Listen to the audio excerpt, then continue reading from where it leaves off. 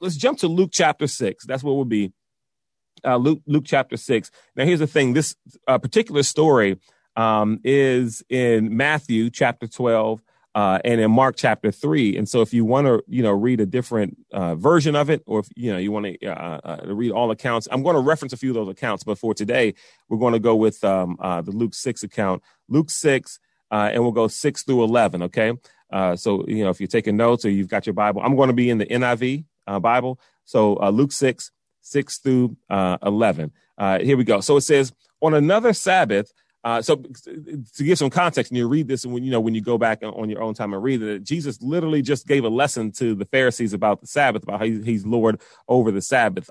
He and the disciples, picked some grain from the field, and they were saying, it's illegal according to the law to do that. You can't go into the field and pick the grain and all sorts of kind of stuff. Jesus, you're disobeying the law. And so Jesus just gave them a lesson about how he's Lord over the Sabbath, right? And so now here we go again with this whole Sabbath discussion with Jesus. So Luke 6, 6 through 11, it says, on another Sabbath, he went into the synagogue and was teaching, and a man was there whose right hand was withered. OK, so there's a guy there in the synagogue. Jesus is going to the synagogue to teach. And in the synagogue, there's a guy in there with a withered right hand. And there's some symbolism and not even more than just symbolism. There's a meaning there in the right hand. And maybe we'll do something a little bit different on that in a few weeks. But his right hand was withered. Right. Verse 7 says the Pharisees and the teachers of the law were looking for a reason to accuse Jesus. So here they are yet again, looking for a reason to accuse Jesus. So what did they do?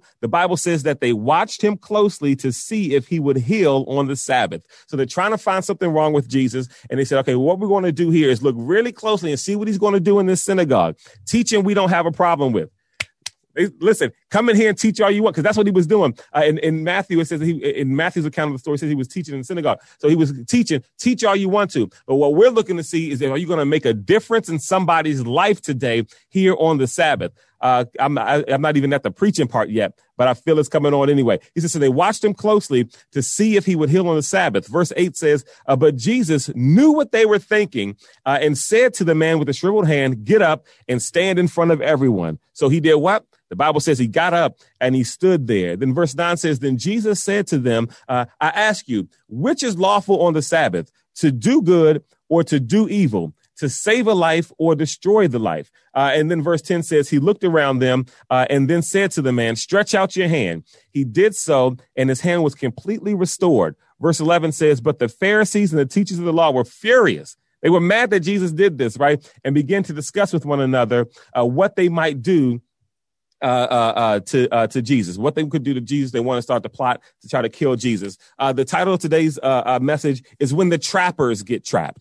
OK, when the trappers get trapped. They were out here trying to trap Jesus. But what happens when the trappers get trapped? Let's start at Luke 6. We're going to go the same way we kind of do with our Bible studies, verse by verse, and we're going to break this thing down. And I think God is going to bless us today. Luke 6, 6, again, NIV. Let's read that. It says, on another Sabbath, we just read this. He says, on another Sabbath, he went into the synagogue and was teaching, right? And so he's going into the synagogue. He's going into the place and he starts to teach. And there was a man who was there and his right hand was withered.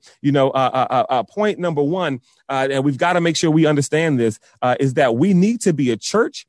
Impact has to be a church, and us on this call, we need to be people who never ignore a need. OK, that's point number one. We have to make sure that we are people who never ignore a need and that we do whatever we can do to try to help someone who's in need. That Impact will always try to find a way. And we as individuals will always try to find a way to say yes and not say no. Here is someone with an immediate need. It's a physical need, right? And instead, watch this. The Bible says that the Pharisees started to watch Jesus to see what Jesus was going to do about it. Someone explained to me how come they weren't paying attention to the person with the need.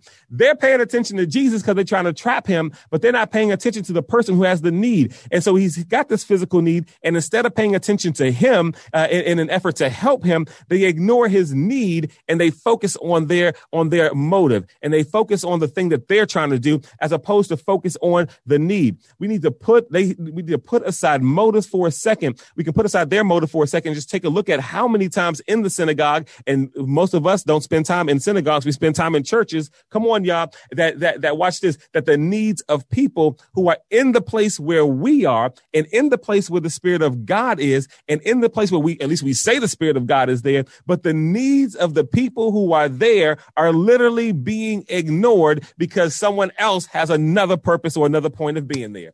Listen, it says that they were in the synagogue and the leaders in the synagogue, they all there, right? It says, but they're sitting there looking at Jesus, but there's a man with the need. Jesus sees the man with the need. They see Jesus. They're not even paying attention to the person who has the need. Watch this. How many times do we gather in these buildings or we gather in our fellowships and we gather together and we totally ignore someone who has a need because there's something else that seems to be important. Now watch this. Not only the people outside the church, I'm not even talking about the people outside the church, okay? We're talking about the fact that they were in a synagogue and there was somebody there who had a need. Nobody's even, listen, we're not even talking about people outside of the church. That's an entirely different story and I see you, Crystal, wrong motives. Entirely different story, entirely different sermon. And I promise y'all, I'll preach that about outside of the church when I get a second. But I'm talking about the fact that they were in the synagogue and there was someone there. And we're not talking about anyone outward. We're talking about in the church. Watch this,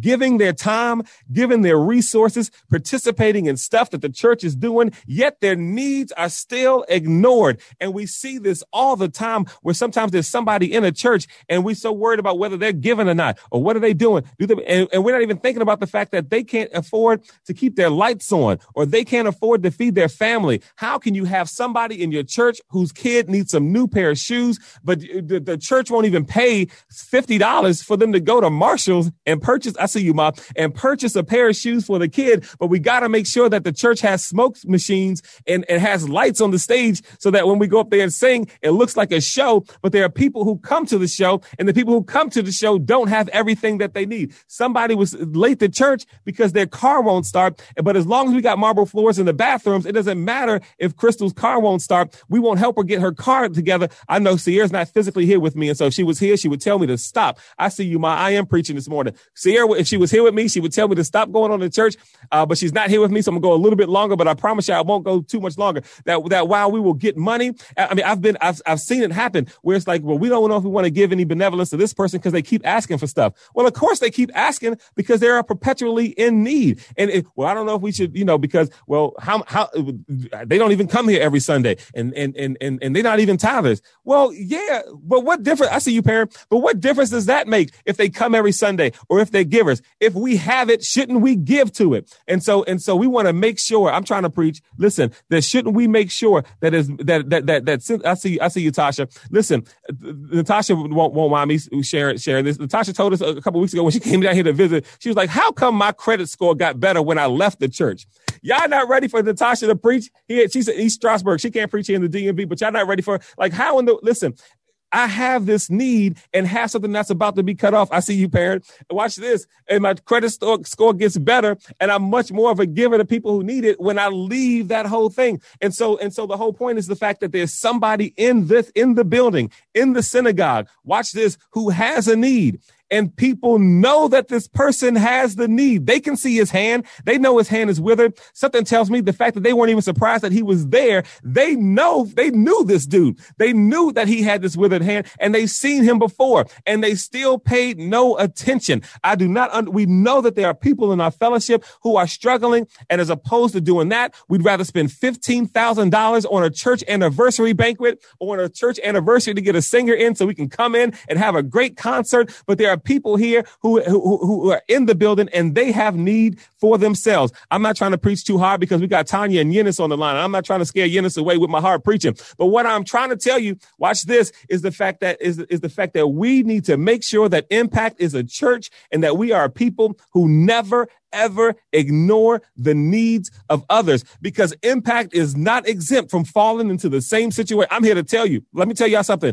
Impact is Tasha. Impact, because Tasha had called us up after Bible study yesterday. She wanted to make sure that we weren't slipping because we we had said something about going, about trying to get back together again. And she was thinking we were going to purchase a church or something like that. She was like, wait, y'all not going back to church? Like, no, Tasha, it's totally different. She's going to keep us on board because Impact is not, watch this, exempt from falling into that same rhythm. Listen, Impact's not perfect, and Impact is not exempt from falling into the same thing to where we get off focus and we're no longer focused on making sure people who need have what they need because we got our own agenda as a church. We're trying to make sure that we're always conscious of it and that we are always paying attention to a need and never, and I see you, Tanya, and make sure that we never fall into a place to where we're more concerned about whether or not we've got comfortable seats and whether or not we've got carpet that's plush and never fall into the fact that we make sure that we've got, state-of-the-art sound equipment when there are people who are hungry. We want to make sure we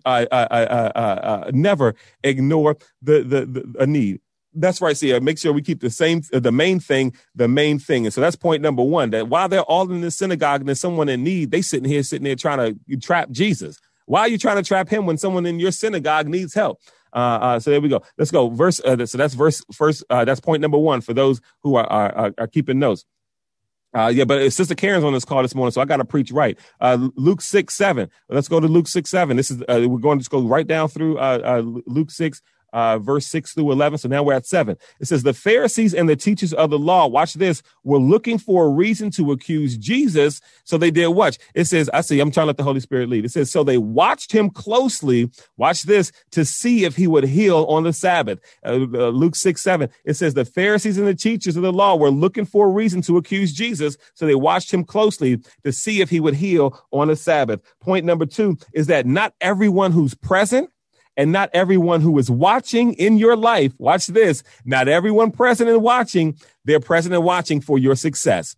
Not everybody around you is present because they like you. Not everybody who is present around you is present because they want to see something good happen in your life. I had to learn that not everybody who's watching and not everybody who calls themselves my brother and not everybody who calls themselves my friend is there and have that title because they were also religious teachers. They were the teachers of the day. Not everybody who has the title, watch this, and not everybody who is present, no matter how long they've been present. Come on, because we think that sometimes because someone's been there for a long time, then they must be here for our benefit. Not necessarily. Sometimes people are there for a long time because they're waiting for something bad to happen. I see you, parent. Listen, not everybody who is present with you is there for you. And not everybody who is watching you is watching for your benefit. I'm trying to preach right now. Watch this. Crystal had made a mention of it. She said, not everybody's motives are pure. She done stole my notes. Crystal knows exactly where I'm going with this. Listen, the leaders were present. Watch this. Not only were they present, but they were aware of the situation. They understood what was going on with his hand. Watch this. They were present and aware of the situation,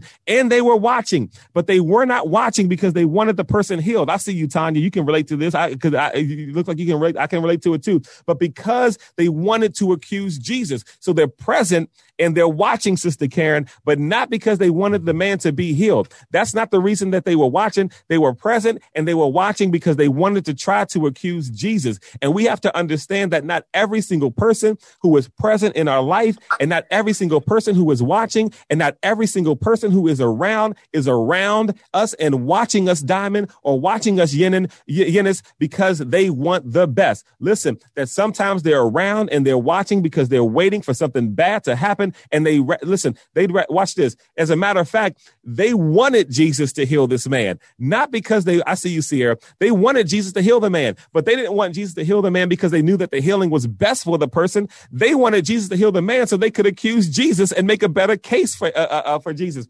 against Jesus. And so not every single person who's been around you, no matter how long they've been around you, no matter what title they want to give themselves. Oh, they're your friend. Oh, we're like family. Oh, Rick, that's my man. Oh, Tanya, that's my girl. Listen, I see you, see her. Val. Oh, I love Mike and Gina. Oh, we love Mike and Gina. Oh, they will say that. But the proof is in the pudding that while they are there, are they there for what's best for you? Or are they there because they have an alternative motive? Just because they are there does not mean that they are there for you. I hope that y'all take that point number 2. Watch this. It says that this. They may have been there. They may have been there for a while. They may have given themselves a title. You may have given them a title, and you may have believed that they were a friend, and you may have believed that they would never stab you in the back. Watch this. But they are not there for you, and we see it here. They were religious leaders. They were right where they were supposed to be in the synagogue, but they were not there. Come on, somebody, for the right reasons. And we got to make sure we always look back at ourselves, that not only do we realize that there are those in our lives who are not there for the right reasons, we got to make sure that we are where we are for the right reasons. Come on, y'all. I'm not even going to talk about outside of church and in other people's lives. I'm even talking about in church. How many of us are in a place or we're somewhere and we're just there, but we're not there for the right reasons? Not that we even have a diabolical motive, but it's there. We're there because of routine, or we're there because we've always been there, or we're there because there's people here that we like, or there's people here that we want to be friends with, but we're not necessarily there because we're growing in faith, and we're not necessarily there because we're serving the Lord. I see you, Maya. It does go both ways. And we got to make sure that if I am somewhere, that I am authentically here because I have the right motive, and whether it's growing in my faith or whether it's being able to serve people. Listen, I don't have, when we're out serving the homeless, that's right, Sierra, we got to check on ourselves. When we're outside serving the homeless every 2 weeks and Yenis comes by, there's no doubt in my mind that Yenis is there to serve the homeless, and she's there doing what she's supposed to do. That's right, Crystal, loyalty. And I remember it was years ago at a leadership conference that gosh, I can't even remember the guy's name. The pastor at Zion Church came by and said, sometimes we make idolatry out of loyalty. That sometimes we are so loyal to some people that they literally becomes idols because our loyalty takes us down a path to where we're not being true to what God is calling us to do, or we're going against something in a value system that God has given us that is different from what we're living, because we have a loyalty to a person, or a loyalty to a place, or a loyalty to an institution, or something like that. We need to make sure that we are not the same folks that are there for an alternative motive. Okay. Let's keep on rolling, Impact. We moving today. We're going to, again, staying in Luke 6, verse 8. Watch this. Let's keep reading. NIV. It says, but Jesus knew what they were thinking, right? It says Jesus knew what they were. I'm trying to preach, I'm telling the truth. He said, Jesus knew what they were thinking and said to the man with the withered hand, he says, get up and stand in front of everyone. So he got up and stood there. Point number 3. This might be one of my favorite points. Watch this. Again, I want to read this. It says, but Jesus knew what they were thinking. But he said to the man. So Jesus knew what they were thinking. Watch this. But he said to the man with the hand. Okay. So he knows what they're thinking. Didn't address that yet. Okay, he's going to address it, but he knew what they were thinking, but yet he said to the man with the withered hand, get up and stand in front of everyone. Point number 3, if you're writing it down, is that Jesus will not stop your blessing. God will not stop blessing you because of them. Okay, y'all can breathe the sigh of relief this morning. You can breathe clearly, and you can have a clear conscience that God is not going to stop your blessing, and that he's not going to stop his work in your life, Tanya. Diamond, God is not going to stop anything that is supposed to be coming your way. I see you, Ma. God is not going to stop anything that's supposed to come to you simply because of them. Okay. So they had the motive. They're trying to set Jesus up. They wouldn't even help the man with the withered hand, but Jesus still spoke to the withered man and said, stand up. We're going to make this happen right now. Because I ain't worried about them. I'll take care of them, but I'm still going to bless you. And so you don't have to worry about who's against you. I see you, Tanya. I see you, Sierra. You don't have to worry about who's against you. You don't have to worry about who likes you. You don't have to worry about who talks about you behind your back. You don't have to worry about who stabs you in the back. You don't have to worry about any of that stuff, because none of it persuades God in how he's going to deal with you. That when God decided that he's going to bless Perrin, when God decided that he was going to bless Karen, when God said, I'm looking at Mike and Gina, I'm going to bless that thing. When God puts this on Natasha's heart and he says, I'm to become a part of Impact, I'm going to bless Tasha up there in East Stroudsburg. When he says, I'm going to do that, he did that without even worrying or caring one bit about what anybody has to say about Yenis, or what they have to say about Diamond, or what anybody has to say about Ma or Sierra. Listen, let me tell you something. And if God is not worried about what they saying about me, I'm not going to care either. That's it. I told you that's my favorite point. I'm going to do the rest of the sermon next week because I'm done. No, I'm going to finish out. Watch this. That if God is not going to care about what they say, why am I spending any of my time worried about what these fools got to say about me? That if while they chit-chatting and talking and doing all this stuff and saying all this stuff, if while they doing it, God still says, he still looks at the man and says, get up. That while they're doing all that and they're trying to set Jesus up, if he's not worried about the setup, why am I worried about the setup? Don't don't you ever think, watch this, don't you ever think that anyone can block your blessing or stop God's plan for your life? His blessing, watch this, is over your life. His healing power is in your life. They can't block it. The Bible says that he even knew what they were thinking. He knew it was a setup and they wanted to accuse him. And even though they wanted to set Jesus up, he says, they can try to set me up. I'm still going to heal this dude. Their setup ain't going to stop me from doing anything that I need to do. So point number 3 is Jesus won't stop your blessing because of them.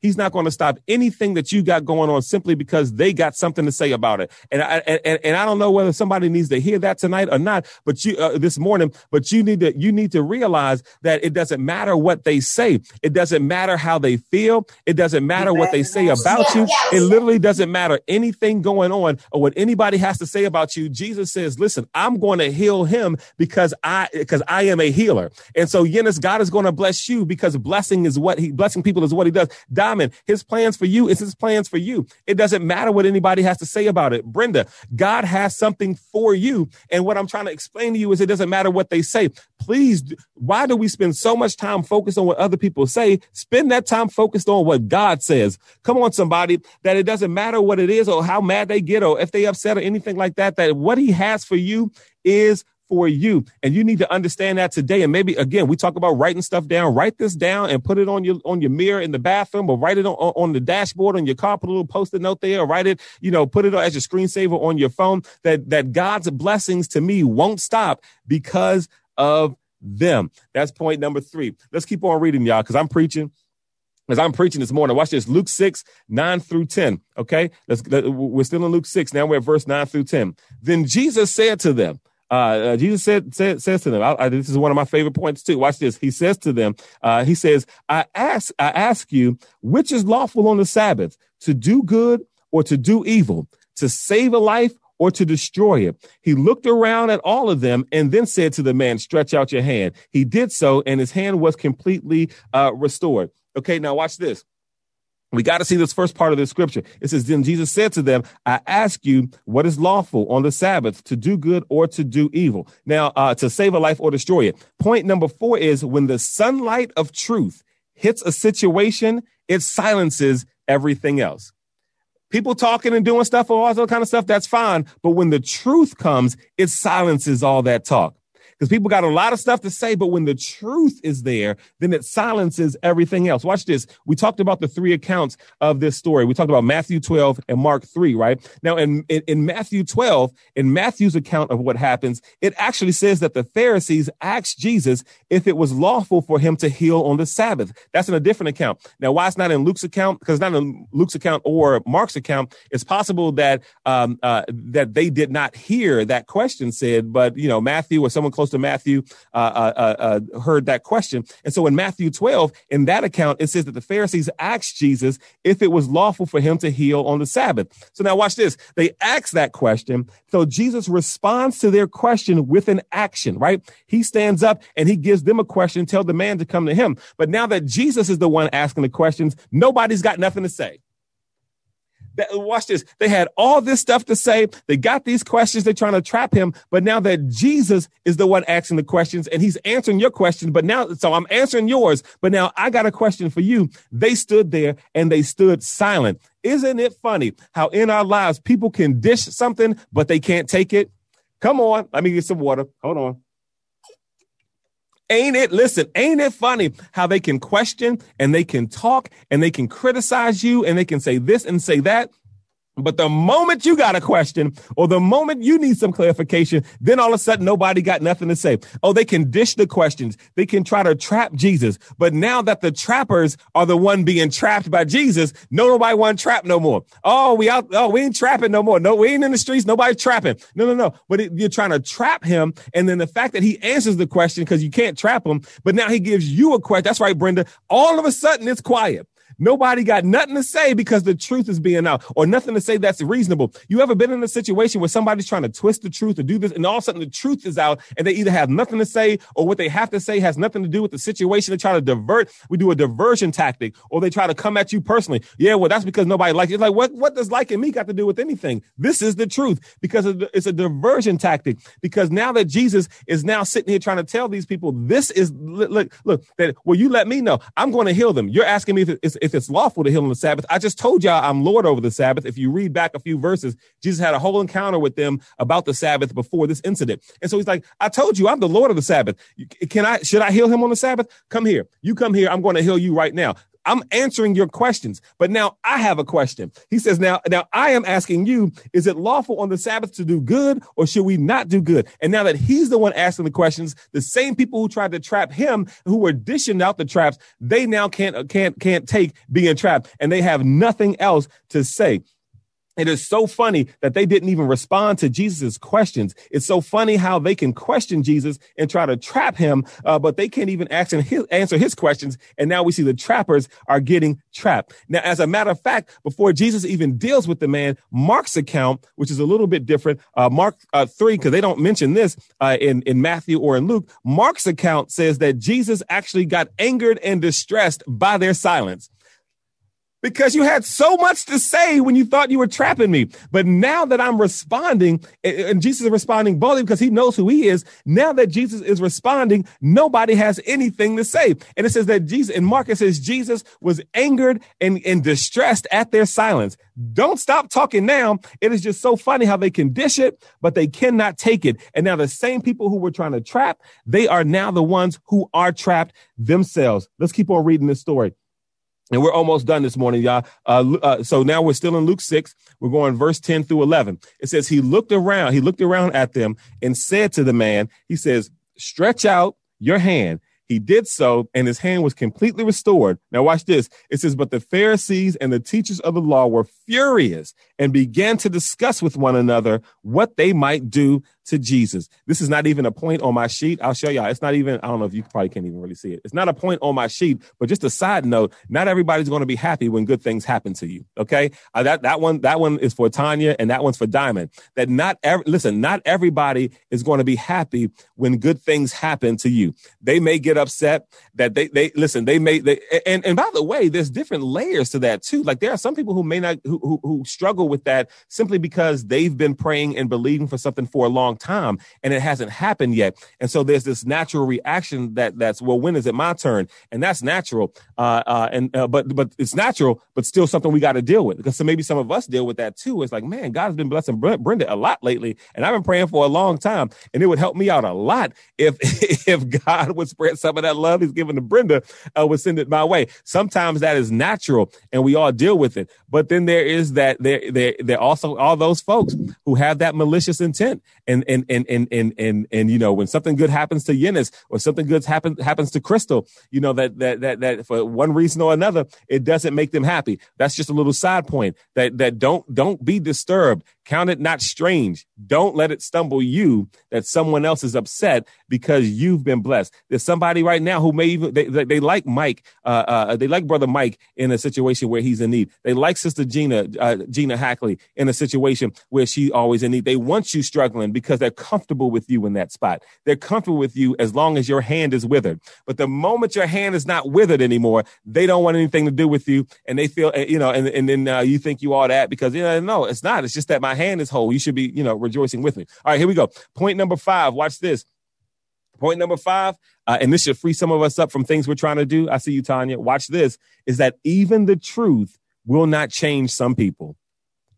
It just is what it is. You would assume that after Jesus teaches them the first lesson about the Sabbath, after Jesus is in the synagogue and they're trying to set him up, he then gives them a question that they can't answer, and then he still heals the man, and they watch him heal this man, that would be enough to convert them. But no, they did not walk away converted. They walked away trying to find a way to kill Jesus.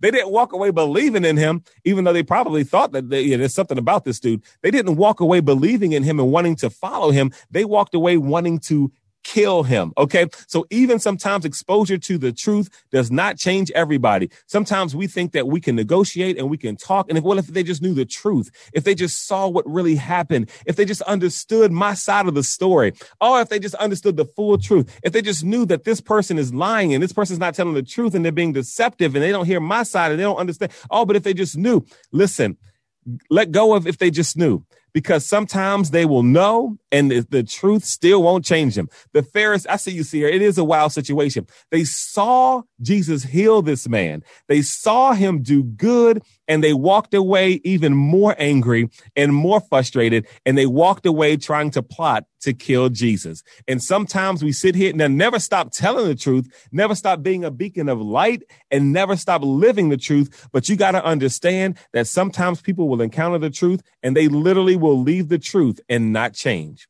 And they will double down on exactly whatever it is that they're doing and whatever it is that they're living. It won't change everybody. But you know who it can change? You know who we can make sure that it does change? We can make sure it changes us. We can make sure that when we are exposed to the truth and we are enlightened, that we walk away changed, and that we walk away having seen the light, and it does something inside of us. Let us never walk away from hearing or experiencing the truth, and let us never walk away from that unchanged. Okay. Let the truth of God's word and the experience that we have with God change us and conform us. Watch this, to the image of Christ. Now, here's the thing that's not even on the notes, because we see what happens when the trappers get trapped. But understand that a lot of us, we are all at some point in our lives, and even we all at this point now are like the man with the withered hand. And while some of our ailments may not be physically, it may be inner. We may not have a withered hand, but we have a withered spirit, or we have a withered mentality, or something inside of us is withered. And you may feel it, and people may know it, but you too, just like this man, may feel as if you've been ignored, that the withering that is going on inside of you has been ignored by people who supposed to be able to do something about it, that you spent time in the synagogue and you spent time in the church, but everybody else's agenda in the church has left your withered state ignored. And what I'm trying to tell you is that the same way that Jesus says to this man, I see you, Mom, extend your hand. Do we understand that might have been even hard for this man to do because his hand was withered? But I'm assuming from what I've seen with certain medical conditions that someone even with a withered hand might have an issue with their arm or with their nerve.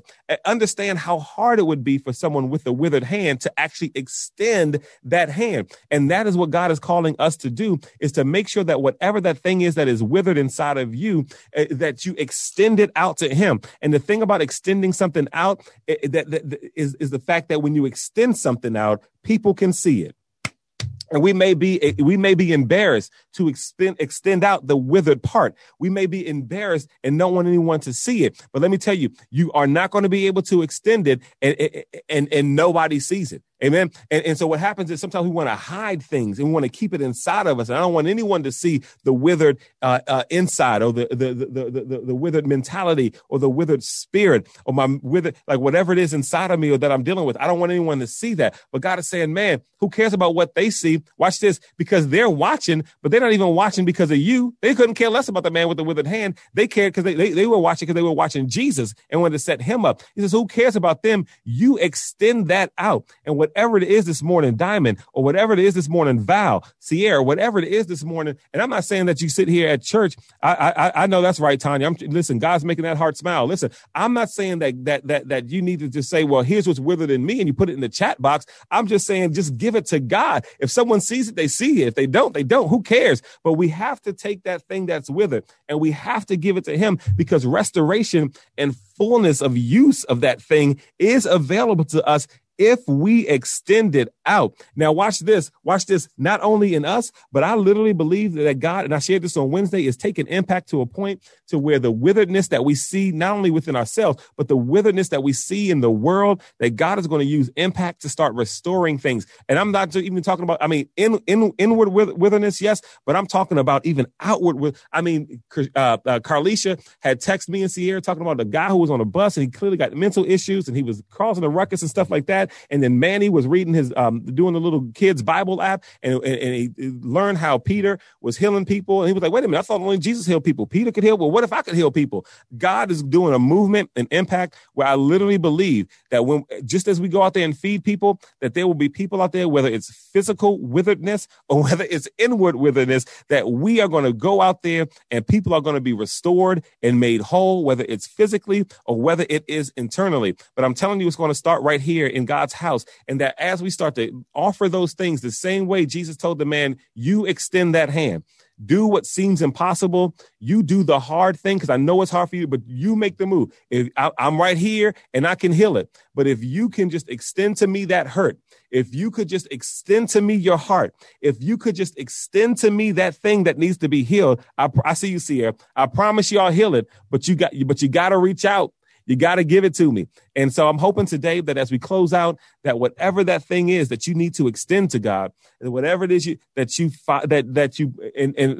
truth of the matter is, we don't have the strength to do it ourselves, but that you would pray for the strength to at least extend it out, to at least give it to him and say, it's still here. Because I was doing that this morning, that this thing inside and this hurt and that and this and that it's still here. But I got to give it to you, and I've got to take it from here, and I've got to extend it out and make sure that I give it to God, and that he's able to heal it. And so, again, you can find all those in Matthew 12 has an account. Mark 3 has an account. Luke 6 has an account as well. After I pray, if anybody wants to stay on and maybe share something that God has spoken to them, feel free to stay on and share. I'll make sure that I post this before I leave here. So if anyone wants to listen back, you can listen back to the message.